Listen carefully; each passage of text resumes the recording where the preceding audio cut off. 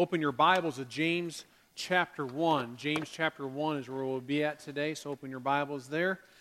At the age of 35, Erik Weihenmayer is a phenomenal athlete who loves to skydive, loves to snow ski, and loves to climb mountains. Matter of fact, mountain climbing is his specialty. As a matter of fact, he's one of the youngest to climb all 7 summits, the highest peaks on the continents. At the age of 35, he's covered all 7 of them. In 1995, he scaled Mount McKinley. In 1996, he scaled El Capitan. 1998, Kilimanjaro. 1999, he climbed Argentina's Aconcagua. And May 25th of 2001, he even reached the summit of Mount Everest, a peak that 90% of those who climb never finish. Matter of fact, since 1953, 165 people have died trying to climb Mount Everest, but Erik made it. That's an extreme feat within itself, to accomplish all 7 of the highest mountains by the age of 35. But that's only half the story. See, the rest of the story is that Weihenmayer suffers from a degenerative eye disease that he lost his sight at the age of 13. And he's been totally blind ever since. And all of his climbs have been without the benefit of his eyesight. And you must ask the question, how can a man be blind and climb mountains? How can he do that? The peaks that people have climbed and lost their lives. You have to ask, how is that possible? And if you ask him, he'll tell you, I've learned to listen well. He said, I listen. He said, I listen to the bell that is tied to the back of my climbing mates. As they climb, I listen for the bell. He said, I listen when climbers are ahead of me and my partners are telling me and they're yelling out, death fall 2 feet to the right. He said, I listen well. He said, I listen well whenever I'm using my ice pick and I'm listening. Does it hit solid ground, or is it going to be a hollow spot that I could step into and I could fall through? For Erik Weihenmayer, being a good listener is a matter of life and death. It's a matter of life and death. And the truth is, according to James, the book of James that we've been walking through, it's true for you and me too. Being a good listener to God's word is a matter of life and death. Listening, really hearing is the only way that we're able to follow the pathway that God has planned for us, that He's put together for us. God's word is so strong and so powerful. When we listen and do God's word, we find great power. That's what it expresses in 2 Timothy when it says, all Scripture is God-breathed and is useful for teaching, rebuking, correcting, and training in righteousness, so that the man of God, you can put woman of God, may be thoroughly equipped for every good work. When we understand God's word, we allow it to shape us and guide us. This morning, my hope is that each of us in this room will become better listeners. That we'll want to strain to hear what God has to say to us, and then be willing to do what we're hearing and listening, and do this all day, every day, as we've been learning is the call of James. All day, every day. Look at the text with me in James chapter 1, beginning in verse 19 today. My dear brothers, take note of this. Everyone should be quick to listen, slow to speak, and slow to become angry. For man's anger does not bring about the righteous life that God desires. Therefore, get rid of all moral filth and evil that is so prevalent, and humbly accept the word planted in you, which can save you. Do not merely listen to the word and so deceive yourselves. Do what it says. Anyone who listens to the word but does not do what it says is like a man who looks at his face in a mirror, and after looking at himself goes away and immediately forgets what he looks like. But the man who looks intently into the perfect law that gives freedom and continues to do this, not forgetting what he has heard but doing it, he'll be blessed in what he does. If anyone considers himself religious and yet does not keep a tight rein on his tongue, he deceives himself and his religion is worthless. Religion that God our Father accepts as pure and faultless is this, to look after the orphans and widows in their distress, and to keep oneself from being polluted by the world. Do you hear what James is saying to us this morning? Do you capture what he's saying? James is addressing, again, the Christian people who were under persecution, who had been scattered. And they've been scattered because of the persecution. Remember, this is in the setting. It happens around Acts chapter 7, just after the stoning of Stephen, a man who lost his life for the gospel. And they're scattered abroad. And so James sent this letter out to Christians saying, here's how you're to live. And he's saying that you must be willing to listen and obey and to do. You must be willing to modify your behavior. In order to do this, I want us to look at 3 actions that I see in the text today: to hear God's word, to accept God's word, and to do God's word. Let's consider those for a moment. To hear God's words. James might have easily pointed out what maybe your mom or dad or grandma or grandpa said to you when you're a child. You have 2 ears and only what? 1 mouth. There's a reason why. James could have said that. He said, you have 2 ears and you have 1 mouth, and so probably have 2 ears so that you tune in and you listen. Where he expects us to spend more time listening than he does speaking. He wants us to listen in, but it's hard, isn't it? Isn't it hard to be a good listener, especially in your conversation one-on-one? You want to get your opinion in. You want to get your input in. It's hard to draw back and listen because we believe that what we have to say is so important that we must get it out, that we have a hard time stopping and listening. It's just in our nature. I know with our kids, we worked very hard in younger years and sometimes still now in the teenage years to get them to listen. It's a process. And it's a process that we as adults go through. It's a process because sometimes we're just like children. We have a hard time listening. We interrupt and we cut people off and we don't stop to hear what someone else is saying. We have a hard time listening. When James writes this in verse 19, it says everyone should be quick to listen, slow to speak, and slow to become angry. He wasn't just talking about our willingness to speak and not listen to others. He's actually talking about our willingness to speak and not listen to God. That's what he's talking about, is many times we speak and we don't stop and listen to God. You can't miss it within the context. Verse 19 says, my dear brothers, take note of this. Everyone should be quick to listen, slow to speak, and slow to become angry. For man's anger does not bring about the righteous life that God desires. Therefore, get rid of all moral filth and evil that is so prevalent, and humbly accept the word planted in you, which can save you. The only word planted in you which can save you that James is referring to is the word of God. He's saying the word of God that's been planted. Don't miss the point that we need to be more interested in hearing what God has to say than telling him what we think. We need to be more interested in opening this up right here and saying, God, what do you want to say to me? Instead of me expressing and saying, God, this is what I think and this is what I feel. We need to hear the word of God.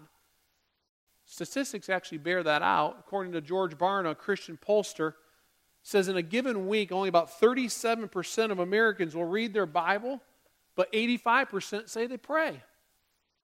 That means we're doing a lot of talking and a lot less listening. It sounds to me that we're just quick to speak, but we're not so quick to listen to hear what God has to say. You and I need to make ourselves available to God's word, is what James is saying. James is saying you've got to make yourself available to hear from God. We need to hear it by reading it from ourselves. We need to hear it by hearing it preached and hearing it taught and allowing the word of God to enter into our heart and our mind. Proverbs 18 says this.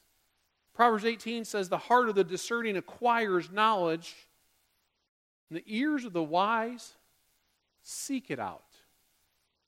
I mean, that word seek means I want to go find it. That word seek means I'm going after it. The word seek doesn't mean I sit back and wait for it to come to me. The word seek means I'm going to go search it because I want it so much. I want to hear the word of God so much, I'm going after it. Let me ask you, how much are you in the word of God? In this crazy culture that we live in that just runs and goes, how much are you just hearing the word of God and listening to it? What are you spending your time with? If you did a time inventory and you wrote down and said, well, how much time am I watching TV on a certain day or within a week's span? How much time am I reading magazines or books or work-related materials or sports page or looking at blogs or listening to podcasts or listening to radio or involved in social media? I hear people say, I don't know when I have time to get in God's Word. I just want to say, turn off your social media for 10 minutes. And we can spend so much time in all this other stuff that draws us away from the Word of God, and God's Word needs to speak to us. We need to be listening to the Word of God like Eric Weiermeyer was listening for those bells, for those warning signs from his fellow climbers, the sounds of the pick in the ice, to say, God, where are you directing me? God, where are you leading me? God, where are the pitfalls? God, where are the hard spots I'm going to run into? We need to be listening to that, and we hear that from the Word of God. We need to be listening as if our life depends on it. Because, quite frankly, it does. It does.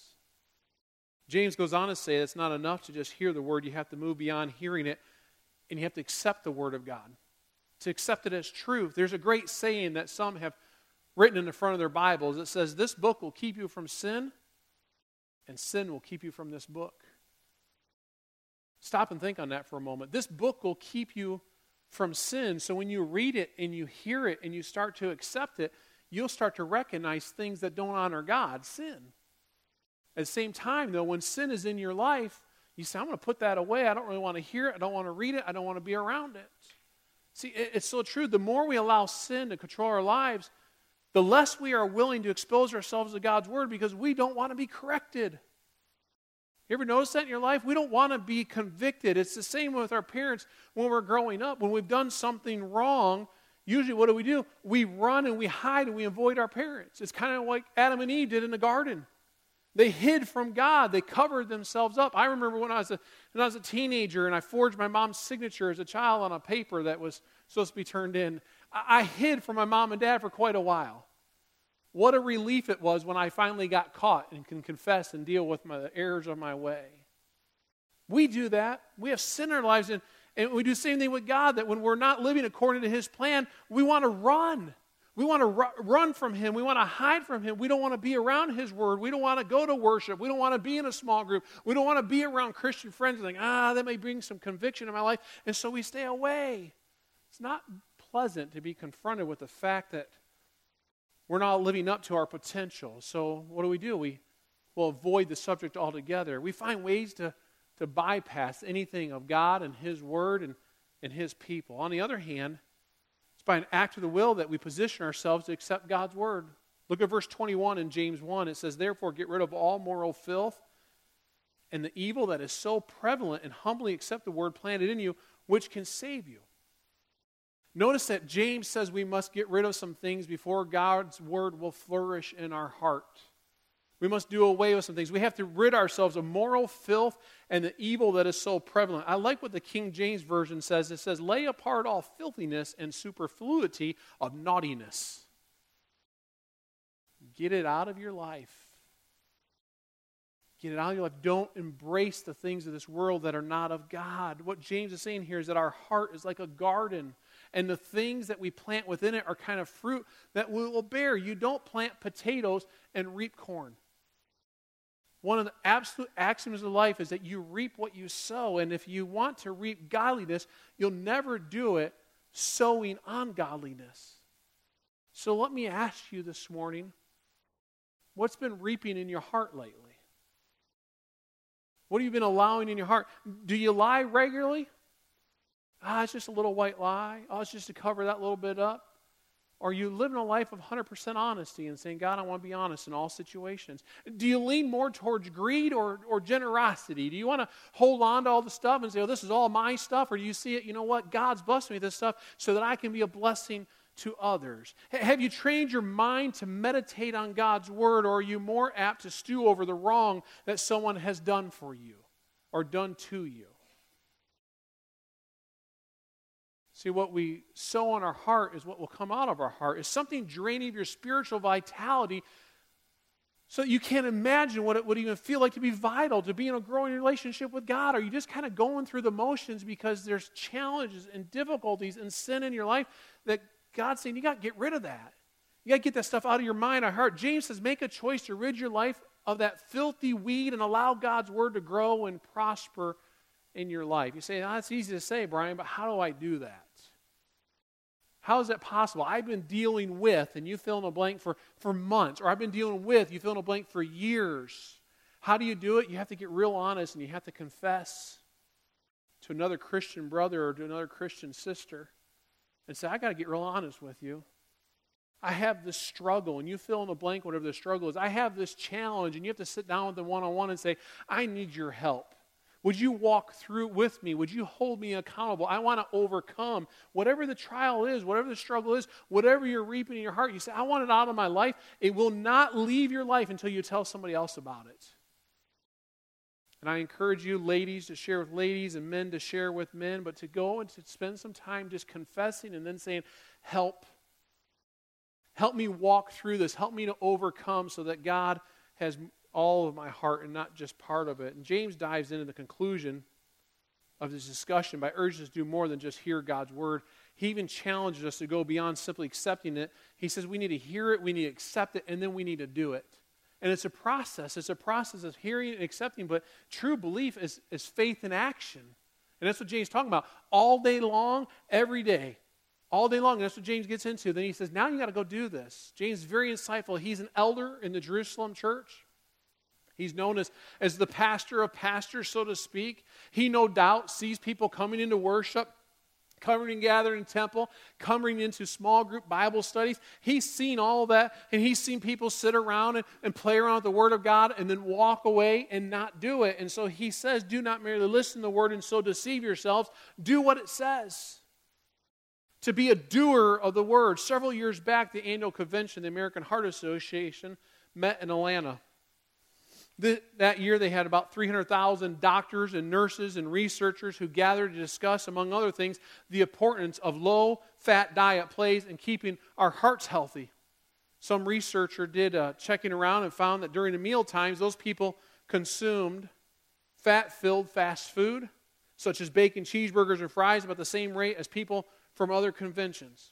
When one of the cardiologists was asked whether or not his partaking in a fat meal set a bad example, he replied, not me, because I took my name tag off. I wonder if we're the same way, though. I wonder if we're the same way. How amazing it is that we can read this and hear it and then take our name tag off and put it aside and say, I don't really need to do it, though. Take our name tag off of Christian. Take our name tag off as Christ follower. Take our name tag off as one who's been saved by the blood of the Lamb. See, it's amazing how we can disconnect our behavior from our knowledge. We can hear something, we can even accept it as true, and never let it change our behavior. See, we may find it humorous when we're talking about doctors or researchers. It's disheartening and incredibly damaging when we're talking about our ability to hear and accept the Word of God and yet live lives of disobedience. Our world needs more than ever for Christians to live out what they understand the Word of God to be telling us to do. Our world needs to see the gospel lived out in and through us. Let God's Word change you. That's James' rallying cry all day long, every day, 24 hours a day, 7 days a week, Sunday and Monday and Tuesday and Wednesday and Thursday and Friday and Saturday, to let God's Word infiltrate your head and your heart and your mind and let it change you all day long, every day. You see, there are a lot of Christians who mark their Bibles, but there are too few who let their Bibles mark them. So you may go through and underline in your Bible and highlight in your Bible, and I have underlines and highlights. They mean absolutely nothing if it's not making a change in who you are. And you may have the prettiest, highlighted, underlined, marked up Bible with bent pages and the cover wearing off, but if it's not changing who you are, it's not changing who you are, then you're not following what God's Word wants you to do in terms of being a doer of the Word. It's easy to hear the Word of God and say, yeah, I hear that, but it's not what I think or that's not what I feel. Let God's Word dwell in you. Let it grow within you. Let it swell within you until it motivates you to do something that is a challenge. James says that we become motivated to change by looking in the mirror.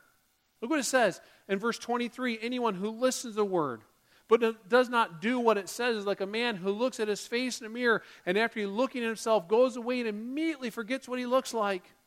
But the man who looks intently in the perfect law that gives freedom and continues to do this, not forgetting what he has heard, but doing it, will be blessed in what he does. Men and women look at a mirror very differently, don't we? You get up in the morning and a guy looks at it and goes, okay, let me look at my pillow face, throw some water on, jump in a shower, whatever. Maybe walk by again, you're kind of done. Now there's a few, I know you spend a little bit more, especially some of these teenage boys now, a little bit more extra primping, but as you get older, you don't look as much. Some of you ladies, I understand, you got to spend a little more time getting the makeup on, the curling iron out and all that. But most of us, we look by and as you get older, you start to notice, there's a little extra wrinkle there, or there's a little bit extra chin there, or there's a little bit extra of this there. This week I was dealing with a sinus infection. I got up and looked one day and the bags in my eyes were just, my face was just so tight. I was like, oh my goodness, I feel miserable. And I look miserable.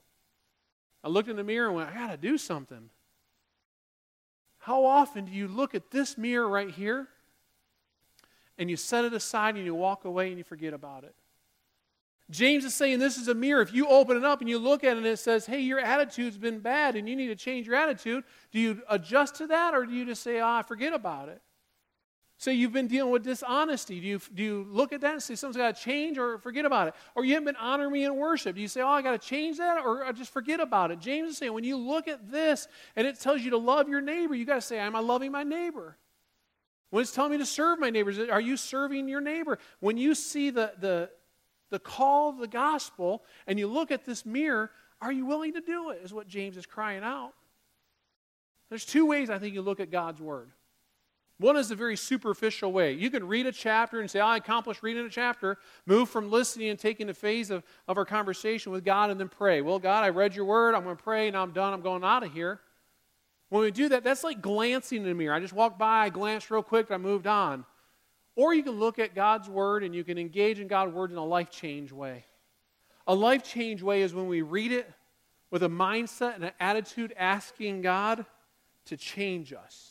Asking God to grow us. Is it time for God and us to consider who we are and who we are within Scripture? When you want to read in a life change way, you don't just glance at it. You take inspection of God's Word, some pondering. You ask questions in conversation with God, like, God, will you speak to me in a special way? And you allow time for that to happen. You ask God, what are you trying to say to me in this passage? You make it very personable because this Word is written each and individually to all of us right here in this room. And you take the time to say, God, make this personal. God, how should I live differently? When's the last time you read Scripture and said, God, because of what I just read, how should I live differently?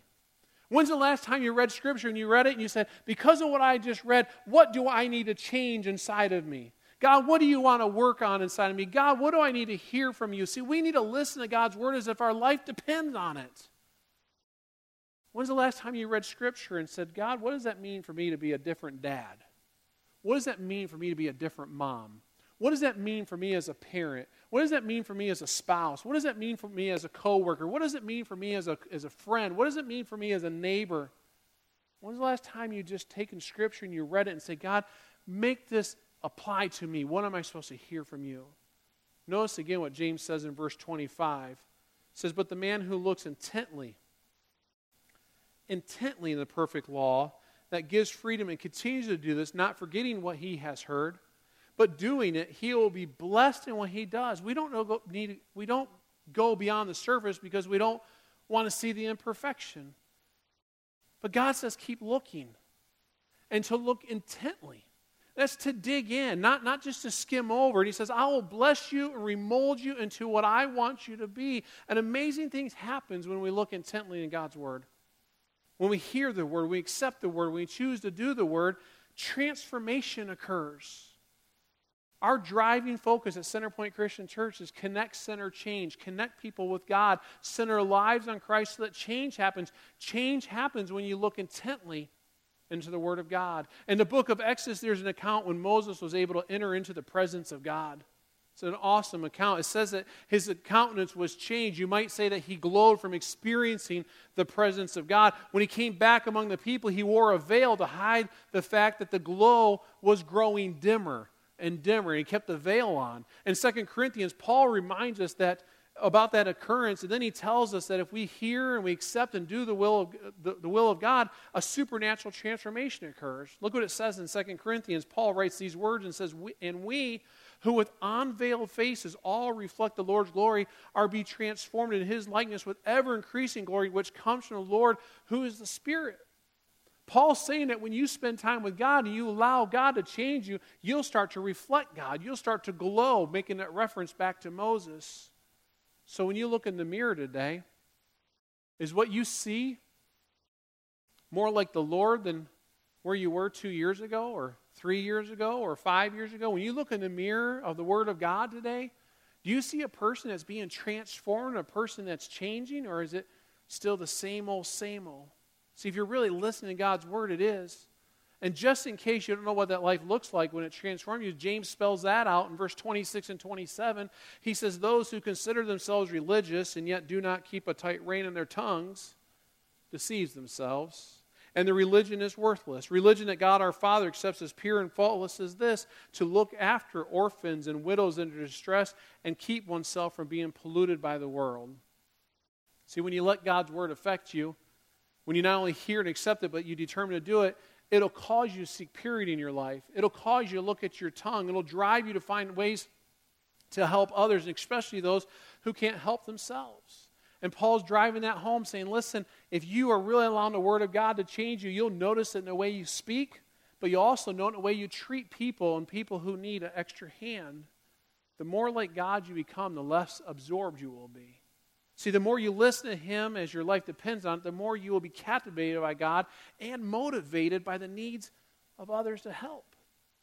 That is when you're most like God, when you're loving others so much that you can't help but help them when they can't help themselves. Thank God He's like that. Because we need His help. Our life depends upon His mercy and His grace. Our life depends upon what God did for us in Jesus Christ and sending Him to the cross. When we are separated from Him by our sin, helpless in our state of death, God reached out and spoke. The Word became flesh. The Apostle John wrote, and dwelt among us. How foolish we would be not to listen to the one who came to direct us from this life to the next one. James is pointing us right back to what Jesus did. Jesus knew the Word, and He accepted the Word, and he did the Word. And now the call for us from James is to do that in our lives all day, every day. Bow your heads with me. Father God, this world cries out, Lord, with so much distraction to keep us from the Word of God. And Lord, we know that one of the biggest distractions is the evil one himself, who wants to keep us busy from doing the Word, and wants to keep us busy from accepting the Word, and wants to keep us busy from hearing the Word. And Father, I pray, Lord, that in these times, in this culture, that we would be people, this body, Centerpoint Christian Church, would be people who would hunger for your Word. Would you create in us a hunger to want to hear your Word and to accept it and to do it? And Lord, I pray that as you preach a message like this, Father, I know that sometimes the temptation is just, it was a good message and go home. Lord, I pray that doesn't happen today. I pray, Lord, that today we'll spend time contemplating, and this week we'll spend time thinking as we engage with the growth guide and thinking about the personal devotional time. Lord, I pray that you'll drive us to your Word, that you'll create a hunger in us like we've never had a hunger before for your Word, to hear it and to accept it, and then a hunger to be people who do it. Lord, this world needs us to be living out your Scripture. This world needs us to do your Word. Father, this world needs us to accept and follow the example of Jesus. And Father, we thank you for that example of Jesus. And we celebrate that every week here, Lord, at Centerpoint in communion, the example of Jesus giving up His life for us, His death, His burial, and resurrection. We celebrate in that communion, Lord, and as we receive our emblems this morning, we say thank you. We thank you for that body that was shed on the cross. We thank you for the blood that was shed for us that would cover our sin. And Lord, Jesus knew the Word, and He demonstrated in the ultimate sacrifice of His life. Lord, help us to follow the example of Jesus in our lives. Help us to be people who live lives of sacrifice as we understand your Word, to do that, and even when it calls us to sacrifice. Father, we honor you and we worship you this morning. It's in your Son's name we pray. Amen.